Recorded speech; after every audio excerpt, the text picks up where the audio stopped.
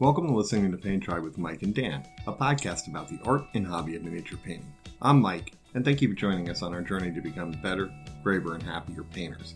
Today's episode is solely focused on an interview with someone who is considered by many to be one of the best miniature painters in the world, and absolutely one of the most incredible teachers that you can possibly have. I can attest to that personally, as I was fortunate enough to take a full-day class of his a couple of years ago. One of the first things he said was he wanted to F with our minds. Mission accomplished. So without further ado, we're proud to present an interview with Alfonso Giraldes, also known as Banshee. Well, welcome. I'm really excited that you decided to come on the show with us. It's an honor. It really is. Thank you very much. It's an honor to me as well. If you could give our listeners a little bit about your hobby journey, that would be awesome. How did you start out in this crazy world of mini painting? Well, I mean, I wouldn't call it hobby anymore since a long time ago. Right. But it started as a hobby. Well, first of all, I want to apologize in case that I explained something wrong. Please, you can correct me or you can introduce the right word if I don't find it, because obviously it's not my mother tongue and I can find difficulties. And maybe I might ask you twice if you ask me something that I don't understand. So just for the listeners, just to warn them, Well, about that topic, you say, I think it was very natural, like probably most of the professionals that started in this world, that the majority of us, or at least the first generation that we are now, let's say, working professionally, we belong all to the same generation, and we started very naturally participating in Golden Demons at the beginning of the 2000s. We all meet each other, so that's why there is a real community in Europe, because it's like people like Jeremy Bonamant, Alan Carrasco, Ben Comets, Roman Lapat was a little bit later, but all these people belongs more or less to the Francesco Farabi, Fabrizio Russo. All these people belongs more or less to the same generation, and we all met in the same shows, in the same events, because there was a moment of explosion somehow where we started to create like national teams or something like this, just for fun, just for the fun of going somewhere else, meeting other people, speaking about the same hobby, because the hobby was not as big as it is right now. It was big in terms of playing, but it was not big in terms of creating things, painting, sculpting, and so on. So the same people with the same goals or the same expectations to grow, we met in the same contest, and it was like a very natural flow where all of us, we were creating our own identity, because back at this time, there were no social media, no Facebook, the only thing that we had, it was forums. And forums were a different way of communicating, where it was not instant, not like fast food like now, So you could be preparing your pieces for months, and then this post was very special and was somehow recorded in the mind of the viewers, because, it was not as fast as now. And that allowed us somehow to grow together, but at the same time, without realizing that was happening, creating our own personal touch or styles, personalities. And at some point I realized, I've finished my university degree. What should I do? And I started to work doing, I don't know, what is the name, like apprenticeship? Like, yeah, perfect. Like trainee, when you work for no money, basically. And I was working like this in several companies of advertising, video games, things that were slightly related with creation somehow. But it was very boring. I felt myself like in a gray mood constantly, and missing I was constantly thinking in the two most important things on life, girls and miniatures, and somehow I found myself sculpting my first scratch wheel models during the morning or during the night, after work, to a point that I realized, this is what I want to do. And suddenly I started to have some opportunities with some companies like Andrea Miniatures, and then I met some other people that in the future they gave me the opportunity to participate in some other important projects that then they were developed to a point that they were memorable somehow, like Night Models, for example. So I think it was very natural. I never in my life thought that I would be a full-time professional miniature artist, if you can call me like this, because I consider myself, I mean, it's difficult to define myself because I don't paint, I paint, I sculpt, I do concept art, I do art direction, and mainly I teach, probably teaching is like the most natural thing to me. But creating things, is also something that I've been doing all my life, since I was a kid. I was drawing, even playing with clay, writing stories, like developing my imagination. And the key, I think, is that when we started, and I say we because I'm talking about this generation, somehow the ground was starting to be ready for this, but there were no competency. It's not like now, like now a very good painter is difficult to highlight because there are plenty of good painters. Many people, for several reasons, that have learned probably with tutorials, classes, events like Adepticon or Nova Open or Monte San Sabino, things like that, things that they didn't exist beforehand. So we found like a new business up front that somehow we confronted in different ways without being really connected, and that created the first roots of this tree that now is growing somehow. I don't know if that makes sense. Yeah, absolutely. Yeah, and it feels like I'm somebody who was in the hobby a long time ago and then came back 25 years later to just a completely different world. Like it feels like this is kind of the golden age of miniatures, you know what I mean? Like there's hundreds of companies creating high quality things. It's not just Games Workshop or Raoul Partha, those original companies. So it's during your time in this a hobby transformed into a profession, what are kind of the biggest things that you've seen that have changed?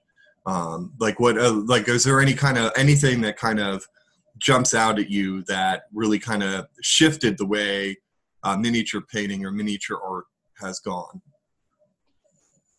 Well, yeah, but in many different ways. Like from the perspective of the companies, I have to disagree with you to a point, saying that this is the golden era, because I think that we are still not in that pike. Mm-hmm. Why? Because there are still not enough professionals, and professional is a guy is not a guy that paint or sculpt or design really good. It's a guy that do this, but also pay his taxes, also, right, work full time, and more than anything else, that can live decently with a decent salary. Without being struggling every month. This is to be a professional. Otherwise, you are earning a little bit of money. And unfortunately, I know a lot of people that paints fantastically well, that they can only survive, So I feel that there will not be probably more than, I'm guessing a number, but maybe 30 people in the world, maybe 40 that can actually live out of this completely, Right. So to me, there is still a path about the companies in one hand to pay what is deserved, to treat with respect the artist, which is a very deep and interesting topic. And in the other hand, for the professionals to pay respect to themselves, to demand what they need, really, and to be not only competitive, everybody can be competitive, but instead of being critic with yourself, which is something that I don't see very often, because when you see an established business or an established industry like illustration, for example, there are like many ranges of levels, from the guy who draws digitally well and is good, could be your friend, and maybe he don't have any job, to let's say Brom or Karl Kopinski or whoever, the top. But there are like many different levels, many different ranges. And all these levels are somehow like established and justified. It's easy to know which paths or which steps you have to overcome to get to the next level, right? Right. And it's not about the final artwork. It's about how serious you are with your job, how committed you are with the clients, the deadlines, how regular is your work, how original you are, what is your personality, and this is something that we still have a big lack of it in the miniature industry, because it's still growing, but the truth, what you are saying, on the other hand, is true, that there are many companies. Then we could analyze if these companies are really surviving or if these companies are really making profit, which is not the same. Right. Because to me, a company has to make a profit. Otherwise, you're just wasting time, basically. Right.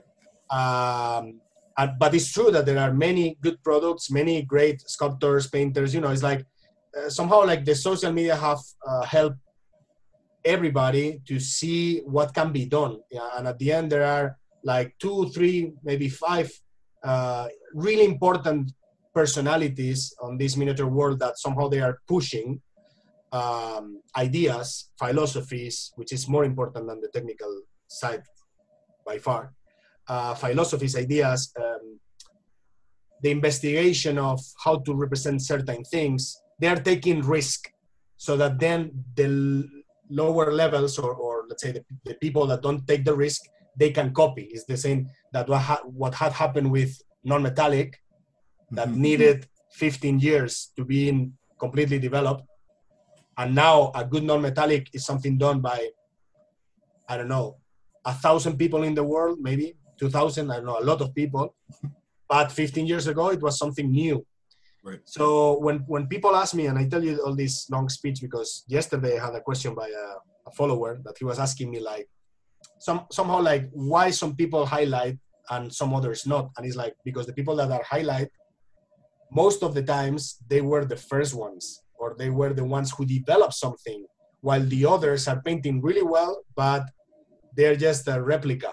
They're a copy, So I think that in order to call this industry established, we need to be aware that we need to establish it from 2 perspectives. The first one is the financial one, business-wise, fair deals, good money, like good reward, because if we're artists and we do a specific job, we have to be paid. Companies that are serious, companies that develops their own ideas, not stealing ideas from the web, which is the easiest way. And in the other hand, somehow like that the community understand that not being Kirill Kanaev, it doesn't mean that you are shit. It means that this guy is the top, but then there are multiple layers that if you aim for working on this professionally at some point, you need to go step by step, understanding first the fundamentals, and then being a little bit more complex and being more complex. And at some point, the most important thing is to develop your own personality, because this is what divides the people who are recognized against the people who are just another good painter, illustrator, dancer, football player, whatever. You know what I mean? Right. And that's so important too, because I think like, I know at this point in my hobby journey, if you were to put a picture of a miniature you painted, or Roman or Kirill, I could tell which one of you did it because of the personalities. So it's amazing to me to see that kind of come out, And I know if the piece is just exploding with emotion, I'm like, that's Banshee. You know what I mean? I can tell like almost instantaneously, which is... Well, you make me smile with it. But for example, you have said a very good example, because I think that the 3 people that you have named including myself, we are three people that we belong to more or less the same. Roman is a little bit younger than us. Kirill and I, we started before, slightly before, like 2-3 years before. But we all share a kind of like the same idea, which is we have our own identity. Obviously, when I see pieces by Kirill, I think, my God, this guy is out of this world, is an alien. What the fuck, you know? But even though I see that and I say, I understand what he does, it's not something that surprised me to the point that I don't know what is he doing, but it's so well executed and it's so well, like chosen, because somehow we have another big important lack here, which is that most of the people, they don't control the right vocabulary. So they're saying, oh, Kirill is super smooth. He is not. He's full of textures everywhere. If you download the picture by Kirill, you will see brushstrokes everywhere, but where he wants. And that's the key. So to me, Kirill is like the perfect example of how to execute something in the best way, and also is the developer, the technical developer of the miniature world. Is the guy that represents the advance, how the development of materials, effects, light sources, you know, the peak of the spear is him, right? While Roman is the opposite. Roman is a guy that technically is okay, but is decent, but is not. I'm talking about the top painters in the world, right? Mm-hmm. But if we can compare with, for example, with music, that maybe is easier to understand. Roman is a guy that moves your heart without the necessity to be refined. You know what I mean? Yep. It's like he doesn't need to be virtuose about how he plays the guitar, for example. No, he can be doing thrash metal, but this moves you and you want to rock, right? so this example is also very good because, well, Roman also represents some other things like philosophy, attitude, artistic way of being, because he is like this. He is transparent. He is exactly like this. He's one of my best friends, and I know him very well. But I am surprised sometimes that I see a piece by him and I say, well, technically, I will criticize many things. But visually, when I analyze the piece, I just can say, fuck, I love it. And I don't need to go inside. Whereas this concept of something that maybe is not technically perfectly executed can be super beautiful and super amazing and moves your heart, is not related with the technical aspect. It's related with creativity, originality. To me, Roman is like the concept artist of the miniature world. He's the guy that go to the bathroom and pull another scene, you know, like with no effort. It's like his brain is so original and creative that he's constantly throwing ideas. And this is feeding the miniature world, you know, by a big amount of big production with a lot of pieces that some of them you will like them more than others, but he is basically focused on creating ideas, creating moods, creating characters, specific environments, specific like pictures of movies or tales or things like that. And I love that. And me, I think that I'm something in between, technically wise, but I am loud. I speak a lot about the philosophy. I somehow, I don't know, defies is like go against the system somehow. Like right. I constantly try to challenge the people to think, and maybe they will not be agreed with my thoughts, but I think that my position is more about teaching, exploring, being expressive. Indeed, in my paintings, you can see that I am very exaggerated, you know, but it's part of my personality. So at the end, when you summarize like the definition of each one, you will see that each one is completely represented by his personality. And this is the key. If you are really good at something, it's not enough. You need to be quite unique. You need to have a very personal personality. If that makes sense. It does. No, I absolutely. But you kind of led into a little bit there I think one of the things that a lot of us miniature painters who are in the process of learning more and more know about you is the whole fuck smoothness movement.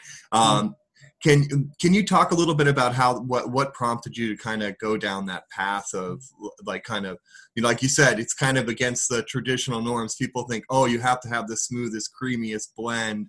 And your response is, oh, hell no, right? but because I have proofs over centuries of painting canvases. Mm-hmm.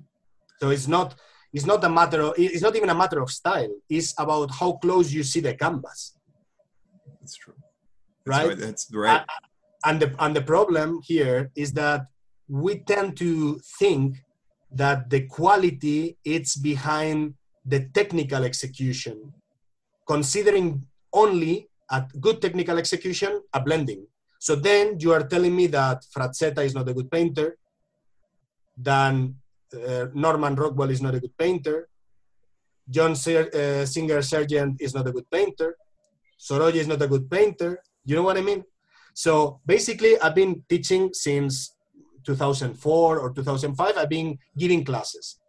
And in all my classes, and at the beginning, I was part of this super smooth way of painting because I grow with that. I learned in Andrea Miniatures. I learned from the old masters. I learned from them, you know. I have them as a reference. It doesn't mean that I don't like smoothness. I like smoothness when the piece is demanding smoothness. So you are an average guy. Your face cannot be super smooth, because if I make a bust of you and I make you completely smooth, it is not realistic. It's not believable. No, realistic is not the right word, because we don't paint realistic. Painting realistic would be to paint flat and illuminate with 2 lamps or with 1 lamp or whatever. But we try to be believable, right? Depending on the style that you want to represent. If you're painting something cartoonish, then being super smooth makes sense because it goes with the style. But if you're painting something grimy or creepy, or you're painting something realistic that is in a battlefield, can you imagine an orc that have slaughtered 100 dwarves in the battlefield, that he will be completely smooth and clean?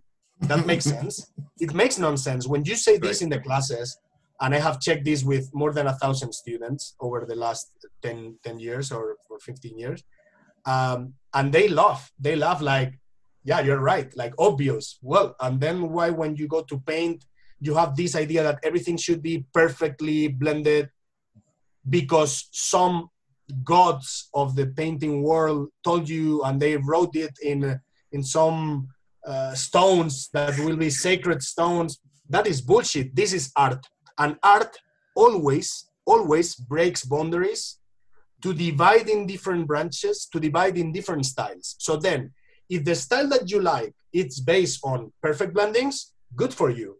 But you cannot force all the world to paint in the same way, telling them by sort of official channels like contests, telling them that, well, the only way to paint something good is to paint something blended. Because I tell you something, I have judged almost all the contests in the world. Golden Demons, Crystal Brush, Monte San Sabino, almost everywhere, right? And I see so many judges that they paint amazingly well, but that they have no idea about judging, because judging is not a personal point of view. Judging has to be open-minded to understand that if that guy is doing something expressive based on expression and based on a impressionism brushstroke, for example, you cannot demand him to blend everything because it goes against the style. It's like if I try to do a Frank Miller style that is almost like color blocks or black and white blocks, almost like cell shading, and then I blend this. If I blend this, I lose the style. So it makes no sense. I'm not against smoothness. I'm against being so close-minded. I don't know how you call this in slang, but we call it cabezadura, which means hard head. Which is a guy that cannot absorb anything else than what he have been reading for the last 30 years. What is the problem? That we belong to a small art field that is being developed right now, that at the beginning, the technical aspect had to be conquered. So that technical aspect was already the goal. To make something perfectly blended was something that only a few people in the world, maybe 50, could achieve. But actually, this can be done by 100,000. So now what makes the difference? It's not the perfect blending anymore. This is like if you compare any art field can be compared with his older brother. Tell me if you don't follow my speech, and I try to explain it. No, I'm following, yeah. If we compare our paint journey, the development of the miniature painting to regular painting, like canvases, if we compare it, you can see that the steps are exactly the same. When they started in the Middle Age to paint all the figures, if you see Middle Age canvases, they were like straight, no movement, no naturality. They look like toys, right? Right. Then in the Renaissance, they developed technical skills, and they get the perfect blending, which is called sfumato. If you want to be a painter, you need to know a little bit about your story, because otherwise you are just a colorizer. You're not a painter. A painter has to know about the roots that he belongs. So in the Renaissance, they developed some technical things like certain perspectives, balance. It was very important. The beauty. What was the beauty? There was a term for the beauty. The beauty has to be this, nothing else. So they were close-minded because they were focused on developing the technical skills. Then it comes Baroque. And Baroque says, you know what? We want drama. Why? Because we want to represent our world, and our world is full of candles in very dark and obscure rooms, for example. And we want to make movements because we want to represent things that brings a theatrical drama, So then you have Caravaggio bringing this counter light, like super control. Sorry if I don't express myself with the right words. Because you're fine. Oh, you do an amazing. You always say that, but you always do an amazing job. Well, because I would like to be perfectly. I would like to speak English completely perfect as I do in Spanish, because I know I express myself much better in Spanish. But well, I do my best. So then when it comes to Baroque, then they bring the theatrical light and also the movement. If you see Baroque paintings, they start to be much more accurate with the anatomy, and they are much more risky in terms of how they make the compositions. The compositions are a little bit unbalanced, so they are searching for movement. Why? Because they were bored of doing the same static poses for 200 years.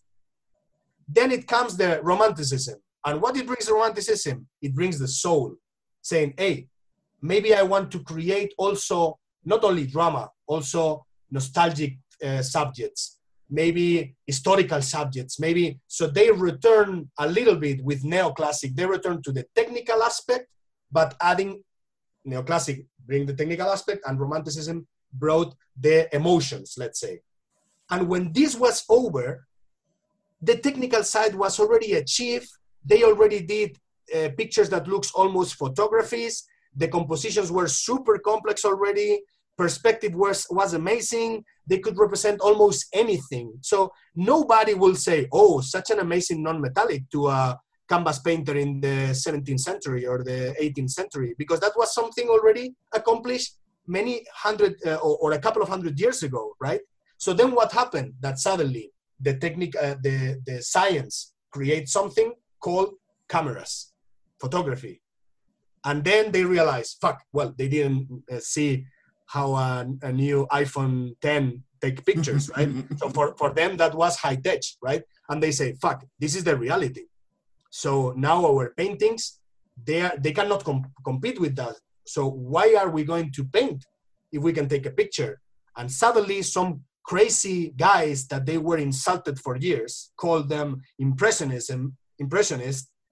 as an insult, the same as some people insult me. They say, I'm not comparing myself with them, but I base my philosophy on their ideas and their manifestos, because what they said is, okay, we cannot capture the human figure or a landscape as perfect as a picture, but these pictures has a lack of color and they have a lack of life, because life is in movement. Life is not something static. A cloud that now it's there in a minute will be somewhere else. The same light that you see now, it will change within the next 10 seconds. So they say, okay, what I want is to capture the emotion quickly. And for this, I need to develop some technical resources that were through brushstrokes, color theory, understanding of light and shadow, contrast, and then they created a different way of art. Something that at the beginning it was not accepted, and that now they are in the best galleries in the world.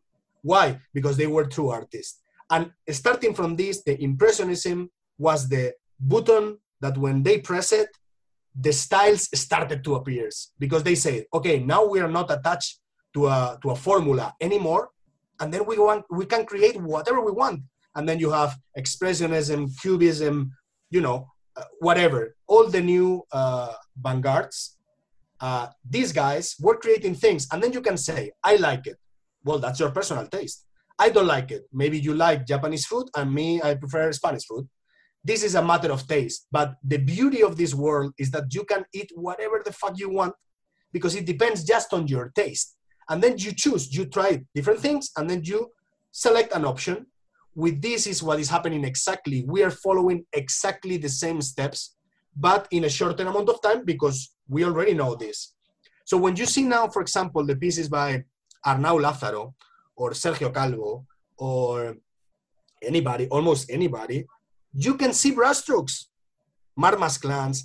The thing is, okay, how they show their work. Some people show their work. If you know my work, you know that sometimes I show pictures so huge that you can see even the porous of the grain of the base coat, right? If you want. Why? Because I am committed with my students. You know what I mean? And I want all the people that follows me to learn. I want them to see everything naked. But obviously, if you're an artist, you're going to show your work in different ways. It's not the same with a black background. It's not the same with a gray background. There are different ways, because some people are artists and some people are artists focused on box art. If you're an artist focused on box art, your goal is that this miniature will sell more. If you're an artist focused on yourself, which is my case, my goal is first to teach my students, because I have an academy, or we have an academy, and second, to please myself, and that's it. And because I like my brushstrokes, I show them. But brushstrokes are there, but they are not there now. They are there from many years ago. The problem is that when I started to speak about this topic, I realized that people didn't listen, because I was saying in a good mood. I was saying, guys, brushstroke is important. You see that, check those pictures. If you come to a weekend workshop with me, I will show you examples of many different artists, analyzing them, comparing them with classical authors. Like, look at Kirill Kanaev. This is how you see it. How do you define it? And the student said, oh, it's super clean. No, it's not clean. It's not smooth. Look at that. Then I enlarge. Do you see the brushstrokes? Oh my God, yes. Do they work? Yes. So he is aiming for definition, not for blending. But what happened that this was very slow. I couldn't reach as many people as I wanted. So at some point I realized, after a year traveling, in the last years, I've been traveling like 100 days a year, every year. Not now, obviously. Right. It's a good break, right? in all those weekend workshops, I did a demo of 90 minutes with my anonymous bust. And I had them in my studio because all of them were already purchased by some students, and I always do a special box so that everybody will have their own the certificate, so something to present it well, beautifully. And I had all with me, and I was with Marc Masclans. You know Marc Masclans? Mm-hmm. Absolutely. One of the best painters in the miniature world. He was working with me for a while in Madrid, and we gathered all of them, and we said, fuck, they look really amazing. It's like it looks like a study of different lights, different attitudes, different characters, so it's like, well, this is exactly what represent my philosophy, my idea, and what I want to convey, which is, if you want to spend 2,000 hours blending something because this is your passion and you like to do that, do it. But maybe you have 3 hours a week because you have kids, job, things to do, and you only have 3 hours. Why don't you paint something in 3 hours that could be also interesting? So I wanted to demonstrate in a contest that something could be beautifully painted, something could be interesting enough without being finished as they understand finishing. Because these people that criticize the finishing, that they say, oh, this is nice, it's like they're saying, oh, this bust is amazing. They think for themselves. this is amazing. I really love the effect. I really love the light, but I will give him nothing because it's not perfectly blended. It's like, what the fuck, mate? It's like, this is art. It's like if you go to a museum, you see a canvas, you just feel the experience, and that's it. You are not analyzing everything that, oh, this red color that is on the background of that skirt of that girl that is 2 centimeters. Oh, that's not perfectly done. No, you feel the overall experience, right? So I wanted to prove this, and I brought this to Monte San Sabino. And when we were doing I was doing the composition, and Mark was giving me his ideas, and I was saying, you know what? I don't know what title I don't know what will be the title. And he told me, well, what is this for you? And I said, well, this is a way to shout very loudly, fuck the rules, fuck the smoothness. You know, it's like, this can work, and this is objectively beautifully painted and well painted, because the decisions of color games, contrast, brushstrokes, how I deal with volumes is obviously well painted. And then you can like maybe one and not the next one, but in general, as an exercise, is something interesting that maybe will inspire some other people. But my message is as harsh as this. It's like, hey, fuck the rules. You need to know the rules to then be able to break them. But fuck the rules, because if people think that there are always rules to follow, at some point they don't enjoy it, because they will be painting in the same way for 50 years. And this happens a lot with my students. So then he told me, okay, so call it fuck smoothness. And I say, do I dare to do it? Yes, why not? I don't give a fuck. I do it, right? And the title, the full title was said, Fuck Smoothness, a year of learning through my students, or something like this, or a year of learning and teaching through the world, or something like this. Because I want to make a tribute to my students as well, like saying, thank you guys, because each one of these pieces is a very memorable experience. I can remember each one where I painted. This is from Vancouver, this is from LA, this is from Rome, this is from Stockholm, I know all of them, you know? So it was somehow a tribute. But what happened? That people, they say, oh, fuck smoothness, that's it. They took it in the wrong way. The problem, and to summarize, sorry for this, but you have asked about a very deep. No, keep going. Which is all written in a manifesto in my book, produced by Scale 75, much better explained. But to summarize, it was, well, when you realize that the people that gets offended by the word fuck smoothness, we are all the same, brother, all the same. Then you can be slightly different to the other, but we consume violence. We consume porn. We see a movie where they say, hey, you motherfucker, fuck you, I shot you in the head. You see, you listen to music with your young kids, like Anaconda by Nicki Minaj, which is speaking obviously about big cocks. So how can you be so much offended because an artist or an artisan, or however you want to call me, said at some point, hey guys, this is my idea, my philosophy. If you like it, follow it. If you don't like it, don't follow it. It's as simple as this. If I don't like Eminem, I don't listen to him. But I respect that he is there. And I value that he is there. Because the option of listening to Eminem or Kanye West or Snoop Dogg or Mozart, it's what makes me have enjoyment, because I can decide. And that's the key, freedom.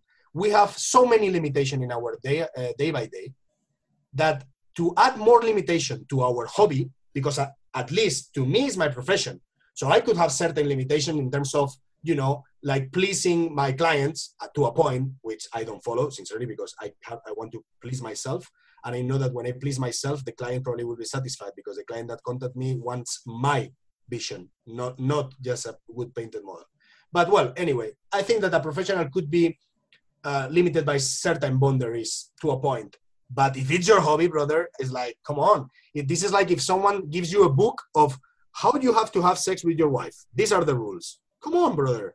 It's like, that makes no sense at all. It's like, this is a personal choice for a personal movement of a personal enjoyment. So this is basically the Fuck Smoothness movement, which it was not the goal to create a movement, but no matter how much it hurts many haters, because I am lucky to have more haters than anybody else in the miniature world, probably. Also many good followers as well. But no matter how they feel hurt, this has become a movement to a point. And the biggest complaint they say is, because some of them told me, like, yeah, but when you do fuck smoothness, it's okay because what you do is beautiful. But some people hide their lack of techniques or their lack of technical skills under this hashtag. And it's like, is this my problem? No. It's like, you can play some music, right? Like hip hop music, and some people dance it well. So it's a pleasure for the eyes. And some people dance like I don't know, like chickens. But will I criticize this? This is a personal choice. It's like, you cannot blame me because some other people hide their technical skills. And why if they do it? What's the problem? What happened? That everybody has to paint the perfect blending, otherwise they will go to hell or something? It's like, what the fuck? This is a hobby. This is enjoyment. So anything that is related with enjoyment has to be directly related with freedom. Otherwise it's not truth. I don't know if that makes sense. It does. It's clear as water. And I have to tell you what it did for me, and it actually, like we had talked a little bit about before, it took a little while for it to kind of sink in after taking a class with you. But for me, that movement is an access thing. Like, it means that I don't have to worry about that smooth. I can't necessarily achieve that smooth blend, but I still have something to say in my art. Like, even though I have brush strokes, even though it's not necessarily smooth, that's okay. I can access a beautiful piece of work from me, you know? And that's exactly. And also because these guys who are the standard bearer of the smoothness, because these are the rules of miniature painting, which they are just like, to me, they are small heads. It's my opinion. Probably I will be for them a super stupid, arrogant guy. Probably I am. And handsome as well. But the point of this, obviously I'm joking, but the point of this is that these guys that are like holding the beard, you know, holding the flag, you know, of miniatures, what they are doing is pushing new people out of the world. Because 20 years ago, when you painted not very good, you were accepted because the top levels, there were 50 people in the world. You only see them in magazines. You didn't have access to them. So that means that the access in your local store or in your local community, it was quite simple. Why? Because nobody else painted well. But now, on Instagram, in 3 clicks, you will see at least 10 Space Marines painted perfectly well. Probably in the same way. You cannot differentiate one from the other. but all of them are fantastic. So what happened? That a new guy that comes brand new to the miniature world, fuck, if I don't paint like this in 2 months, it means that I am completely shit. And this is wrong because we are scaring them while what we have to do is welcoming them. We need to tell them, me, maybe as a visible, one of the visible people of the miniature world, I tell them, guys, paint as you want.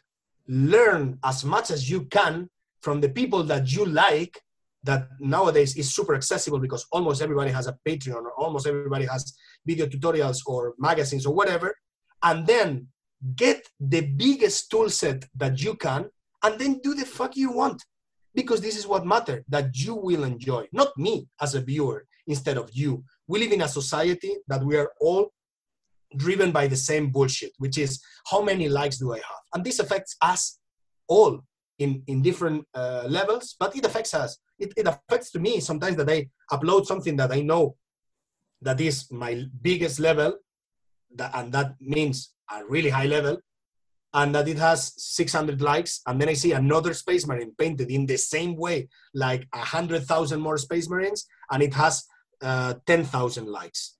What do you think? That it doesn't frustrate me? Obviously it frustrates me, but I need to understand that this is not related with anything else than how social media works. Social media, you call it social media, we call it redes sociales.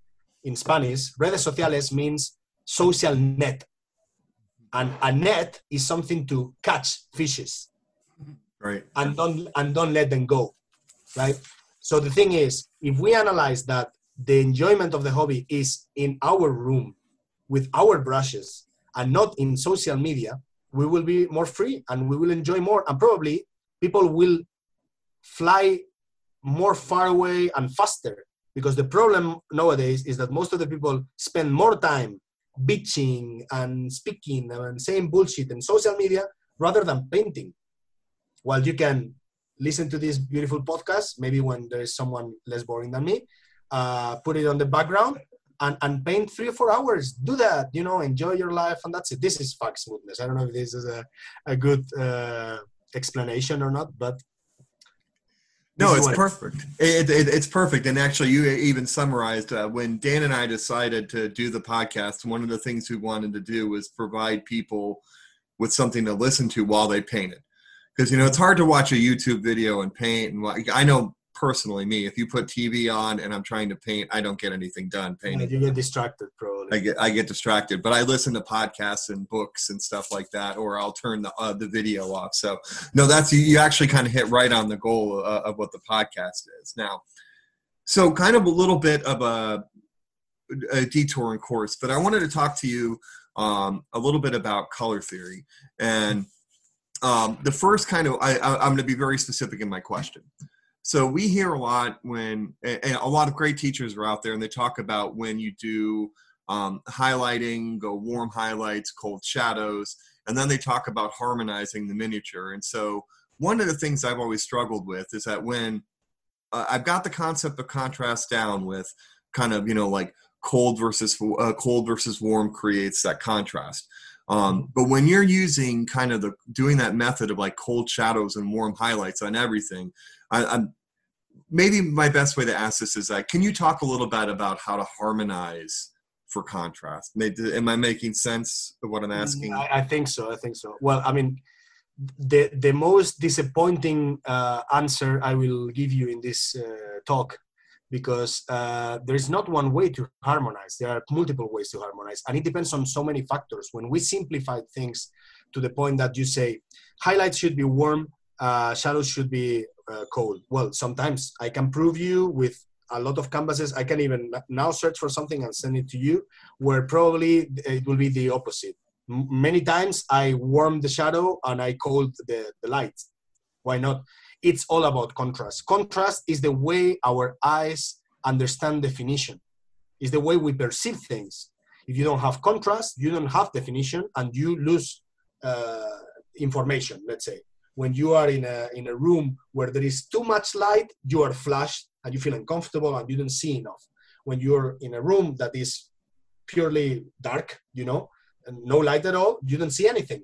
So in between, this is the grayscale value, right? The flashiest is white, the darkest is black. Simple, right? And this is called value, and this is called brightness.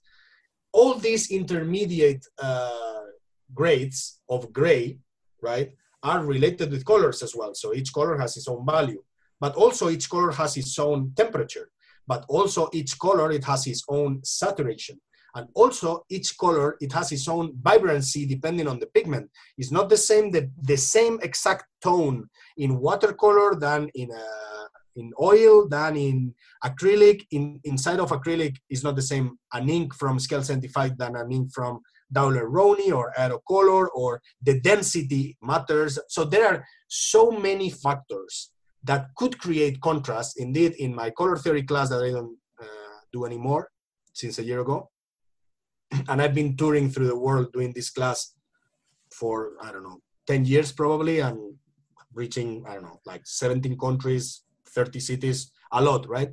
And one of the main or most important elements of this class is to make the people understand through the most simplistic way, starting with the basic colors and how they interact between themselves, and through a kind of storytelling, showing them how the colors play among themselves, which are the features to take into account. Like if you are taking ingredients for cooking, it's the same thing. It's the same thing, right? At the end, when you speak about composition, how to harmonize or how to contrast, which is a different thing, right? Because you can create a good composition by creating a big contrast, or you can create a good composition by harmonizing.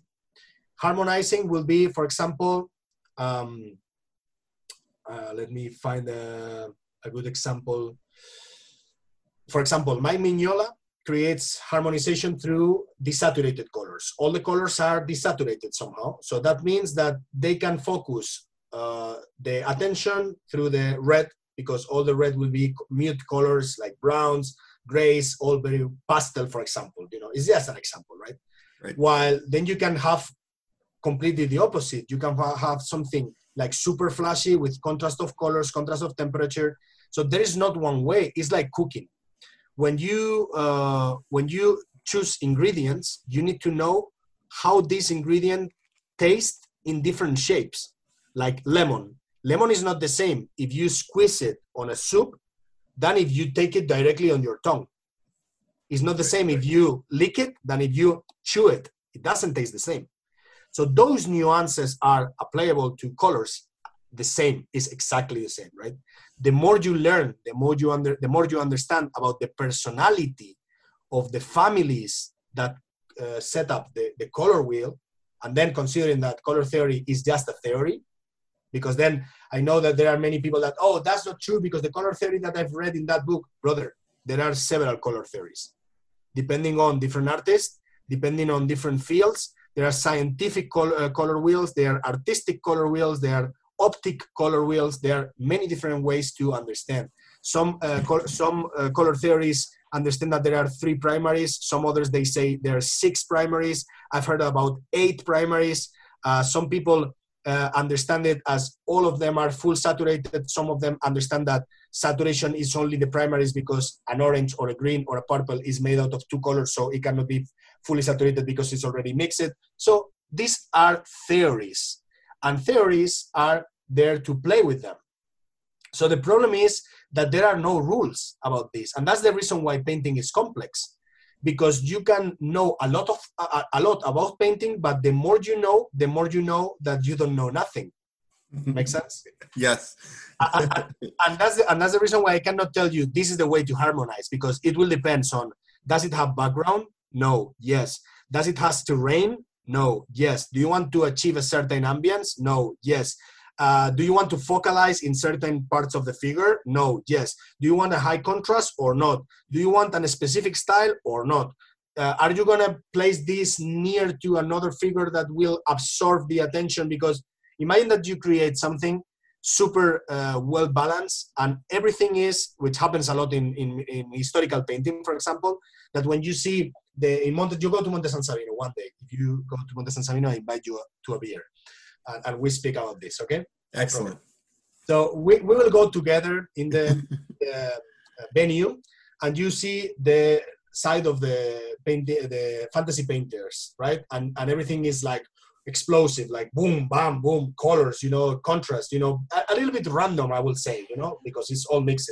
Then you see the side of the historical painters, which I love historical style. I love it because I've grown with it. This is not about criticism. This is just a fact. And everything looks gray, field gray, brown, Oxford blue, brown, gray, brown, gray, pastel.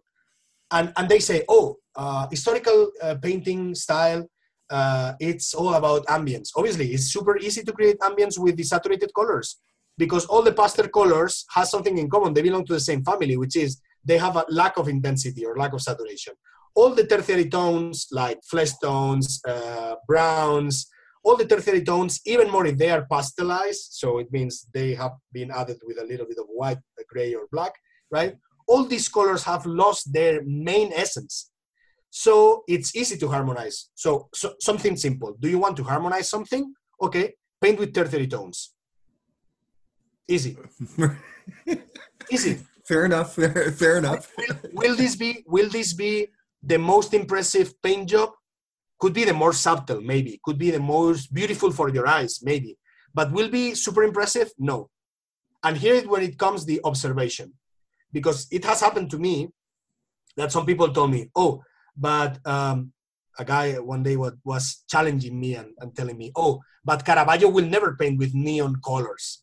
Well, Caravaggio didn't live in Tokyo 2020. Right. Right. But because probably if Caravaggio was Japanese in 2020, he will be listening to K-pop and he will be surrounded by neon lights fucking everywhere. So all depends on what do you want to represent, obviously. Right. And that's the reason why saying boundaries to me, and I know that this is not easy to sell. So in terms of business, I'm doing wrong, because to me it will be much easier to be a little bit goofy and say, hey guys, come to my academy and you will learn how to be the best painter in the world in 3 steps, blah, blah, blah, right? But this is not true. My concept is, guys, maybe you don't like me, but I'm a good teacher, I promise you. I know what I'm talking about. In the academy, we're explaining, and this is not an advert, this is a fact.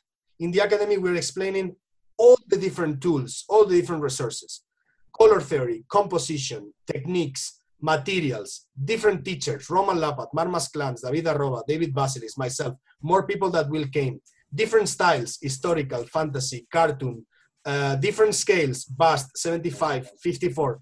So when you have all this material, then you can choose which things you are ready to learn, which things you don't want, or if you want to learn about everything. And when you learn about everything and your learning experience is wider, then you will be more accomplished, and suddenly you will understand things without being too rational, without reading a formula. You know what I mean? Because This is not about formulas. This is about knowing certain fundamentals, playing with them, experimenting what happened. And when you know what happened, you can guess what will happen in the future, and you can confront the possible mistakes. But something is like a key for me as a teacher is that, guys, I live through mistakes. My artworks are based on mistakes because I paint in a way that I am fearless. If I can inspire you to be fearless by giving you enough tools and resources, you will realize that sometimes a mistake can lead you towards a better point. And you can discover a nice texture or a nice brushstroke or a nice color while if people ask me many times about recipes, I tell them, I could tell you a recipe, but this is not teaching. This is copying. And I create my colors, and if you learn how to create your colors, then at some point you can return to recipes if you want. Now, actually, I'm painting with recipes for the last 6 months. Why? Because I have returned to box art and I need to speed up my process, because I cannot be doing super complex flesh tones when I need to paint something in 5 days, because otherwise it's not profitable. Okay, so then I move to recipes. But if something goes wrong, I know what to do because I know the fundamentals. I know how to play with colors. So suddenly, if I see that something is being not alive in a flesh tone, I know which red will be applied or which orange, in which shape. It will be a flat color. It will be a matte flat color like Reaper or Scale 75. No, you know what? I need something more vibrant. Could I take an ink? Yes, but I need an ink that will not overcome the mixture and make it super saturated. So, okay, I discard Dauleroni, Aerocolor, Schminke, and I will go for Scale 75 or Nocturna or what. You know what I mean? That's the point. Knowing your tools will make you a better painter. Right. That makes a lot of sense. And that's the motto of our podcast is better, braver, happier. And so our goal is to help encourage people to be better, braver, and happier painters. Good one. When you transition from, because I know when I got back into the hobby, my intent was to go into gaming. And then I went to the Nova Open for the first time like 5 years ago and took one blending class by Caleb Weisenbach from CK Studios. Mm-hmm. I was hooked. Now I wanted to paint. I did to hell with gaming. I wanted to paint. So for people who want to kind of take that next step from just being a good painter, a good tabletop painter, to start getting into the more artistic craft, are there any suggestions that you have for them that like what kind of path they should follow or where they should look? To me, there is something like I don't know what's the word for it, like a key to say that something is a key or something is an important. Is there a word for this in America? A key is good. Yeah, like something that important key. Yeah. Uh-huh. So to me, an important key is to move to larger scales. Okay. As simple as it is, and get rid of the airbrush. Oh, get rid of the air. Nice. Okay. Yeah, because people that comes from indeed that happened. You said Caleb Wissenbach, right? So Caleb was a student of mine many years ago in San Francisco, probably. I still don't remember. And obviously, people who came from wargaming side and that they already have a really good level, which is his case, especially him that controls really well the airbrush, they rely a lot on this because they are used to search for a specific finish. Right? When you have to confront the same models over and over again, it's very difficult to make a step forward, a step out of the circle, if that makes sense. Yeah. It's difficult to challenge yourself because you already know what to do to make something look beautiful, as he does. The thing is, if suddenly I bring you a big bust of Pegaso models or Nuts Planet, where you have a big surface, and I tell you, you cannot solve this with airbrush because the airbrush will leave, no matter how good you are, they will always leave this feeling of something too soft that looks unnatural. That could look perfect to your eye if this is your taste good enough, but it's not realistic. It's like our face, we have veins, freckles, failures, cracks, I don't know, blisters, hair, whatever, like little microtones. That's a reality. I mean, unless you are doing a filter on Instagram to make you look sexier than anybody else, which is how we live nowadays, unfortunately. I like natural things.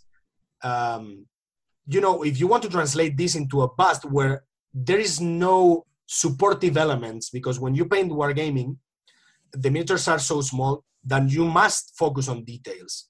You cannot do anything else because you need to be clean to be sharp. Why? Because the noise is already on the figure. The noise is on the figure by the big amount of small elements that set up the figure, right? When you move to larger scales and you paint a Tyrion Lannister or whatever, or a Viking, Lagertha from Vikings, from Nuts Planet, which is this size, is about my hand of big, you have no supportive elements. You have a flat surface that is the shield. You have a surface that is full of micro volumes like the face, but you cannot hide this lack of noise. If you make it completely perfectly smooth, it will look like plastic. It will look like a toy. So then you have to force yourself to search for your brushstroke. Any people who wants to move forward, to learn different styles or to move to, like showcase pieces that normally are bigger, they have to discover their brushstroke. Because then, if you are already good painting wargaming figures, you will already control to be smooth, the technical aspect to define little details, you already control that, right? So then is adding some other tools to your toolbox. But for this, you need to get out of your comfort zone, basically. And find, this idea of the blank canvas. This happens to me. It's like, I've done illustration, right? When I do digital illustration, I'm not a professional, but I have skills. I do it decently. And when I compare myself to professionals, to the people who lives out of this every day, I realize that my issue is not a problem of lack of knowledge. I know where light goes. I know how to interpret the volume. I know how to create. I know these things because I have studied them. I have direct people like them. And I have done this in my own field. But the problem is that I am confronting a blank canvas that is not what I'm used to. So I feel lost. When I paint in digital, I overcome this problem quite easily. Why? Because I can zoom out, make the canvas smaller, and paint like if it was a miniature. So then I fulfill everything with colors, with stains, like searching for shapes, and then I start to work on top of this, right?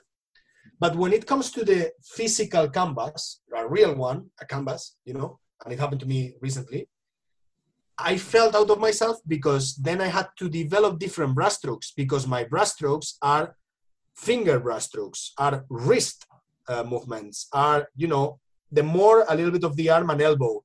But when you are a canvas painter and you paint big, your movement is almost the full body, or like if you were using a sword, right? Right. So what's the key here? That to get used to a larger scale, you have to force yourself to develop different brushstrokes.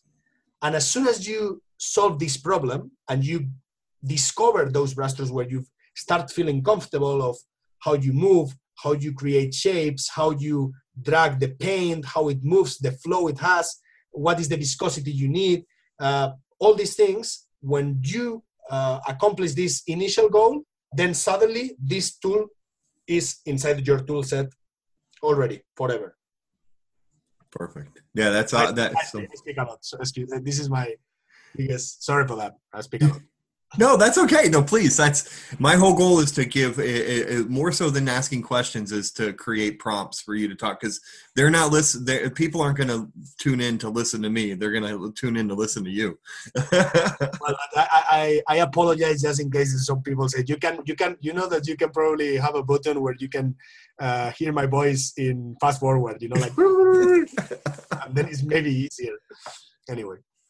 So, with all that being said, I really appreciate your time with us today. I wanted to kind of wrap it up with, like I said before, our motto is better, braver, happier. Is there any final bit of advice that you could give our listeners as they continue down this journey? Well, I think that the main word will be enjoy as you wish, share, create community. And I think that we need all to be aware that we belong to a weak community that is growing. Thankfully, is growing. But that if you are in love with this miniature world, if you are passionate about this as I am, because otherwise I wouldn't be painting and explaining, and you wouldn't be doing a podcast and painting. Right. And, so we are all passionate about that. And this is very important to keep the passion, and to spread and to share this passion to infect some people. In the times of coronavirus where everything is fucked up and we are all isolated, and this sucks, because I am missing so much my travels, my trips. Like this year, I've lost a whole tour in the US. Apart from the financial problem, which is huge for me, obviously, but is the experience, like every year I used to go to the US, I used to visit new cities, new people, meet hundreds of students. And that was an amazing energy exchange where you teach, but also you learn a lot. I learned a lot. I think that sincerely, these trips, all the trips, but especially to the US, because I have a kind of very personal connection to the country. I think that the personality of the country is so savage to a point, so contrasted, that you have the most technological and the most refined places, but also the wildest ones. It's true. I mean, the US is a country of contrasts, right? And I'm missing this so much. And reflecting about these hard times, staying at home, I'm thinking, brother, what I miss the most is sharing, is the community. What I miss the most is the conversations with a beer in Adepticon, meeting new friends, seeing new pieces, getting surprised by people that I've never seen in my life. And I think that we really need to focalize on making this community better, which is not about licking arses. It's not about being politically correct necessarily. Sometimes, yes. Obviously, if you invite me to your home with your wife, I will not be swearing. But here is a podcast about talking with me, so I need to be completely natural, I think. Sorry if I've swear at some point. You're fine. You're fine. Do you know what happened? That in the US, people are very sensitive about that. Indeed, one day a guy left the class in Adepticon. So if this guy is listening, I'm sorry for that. But well, I'm not very sorry, but I apologize.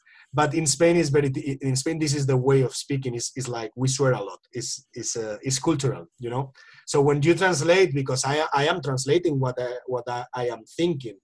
If I do this fast, it's impossible to me to be 100% accurate in how I explain myself, because I will use the instant words that comes to my mind, like if I was explaining with a friend in Spanish, so that's the problem.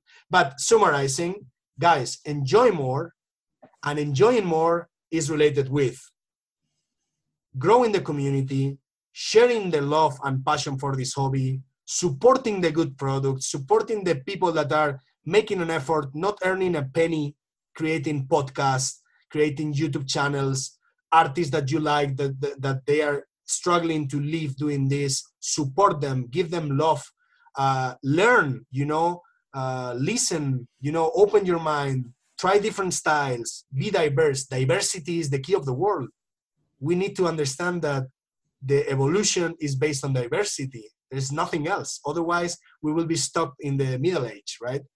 So I think that if people take this attitude, the miniature world will grow a lot, because it's full of amazing artists that they have an empty field to grow, because there is still a lot of things to do. We have already reached the technical aspect. This is, I wouldn't say accomplished completely, but I would say like a 90%. But now it's about styles, developing styles. And the next one will be developing emotions. And the next one, guys, will be being in museums. And I truly believe on this. So I think that if we all do a little bit by our side, we will all grow together. And to me, this is beautiful. So I hope that some people get inspired by this. Thank you so much for being here with us. And we'll put the link to the Academy on Patreon and your Instagram and Facebook. We'll put all of that on our show notes and such, and make sure that people have access to you. I will share also in my social media. Thank you very much. I really appreciate that you wanted to spend some time with me, especially because I know that I am sometimes I could look conflicted, or that maybe I'm not the trendiest guy in the world. So giving me a space to express myself is an honor to me. Thank you for your patience, for listening. Dan and I would like to thank Banshee for joining us today. It was an honor and a privilege to have the conversation with him and just scratch the surface of his incredible creative mind. You can continue learning from Banshee on his Patreon at Banshee's Miniature Art Academy, as well as following them on Facebook and on Instagram. You can also check out his book, published by Scale 75, called Banshee, A Colorful Mind. We really appreciate you taking the time to share your painting journey with us. You can follow us on Instagram, Facebook, and on YouTube at Listening to Paint Dry with Mike and Dan. Drop us an email at listeningtopaintdry@gmail.com. Please like, subscribe, or follow wherever you get your podcasts. Remember, that now includes Amazon. If you could stop and give us a positive review, that would also help our podcast get the word out. So thank you so much. We'll be back in 2 weeks with another genre-focused episode. So until then, don't be afraid. Explode into becoming a better, braver, happier painter. As Dan would say, see ya. Listening to Paint Dry with Mike and Dan is a production of LTPTWMD. All rights reserved. No portion of this recording may be used without the express written consent of the host. The music is Death by a Thousand Questions by Springtide. Download from the Free Music Archive on a non-commercial attribution share-alike basis. All views and opinions expressed in the show are solely the views and opinions of the person who said them. All celebrity voices, if any, were impersonated and done so poorly.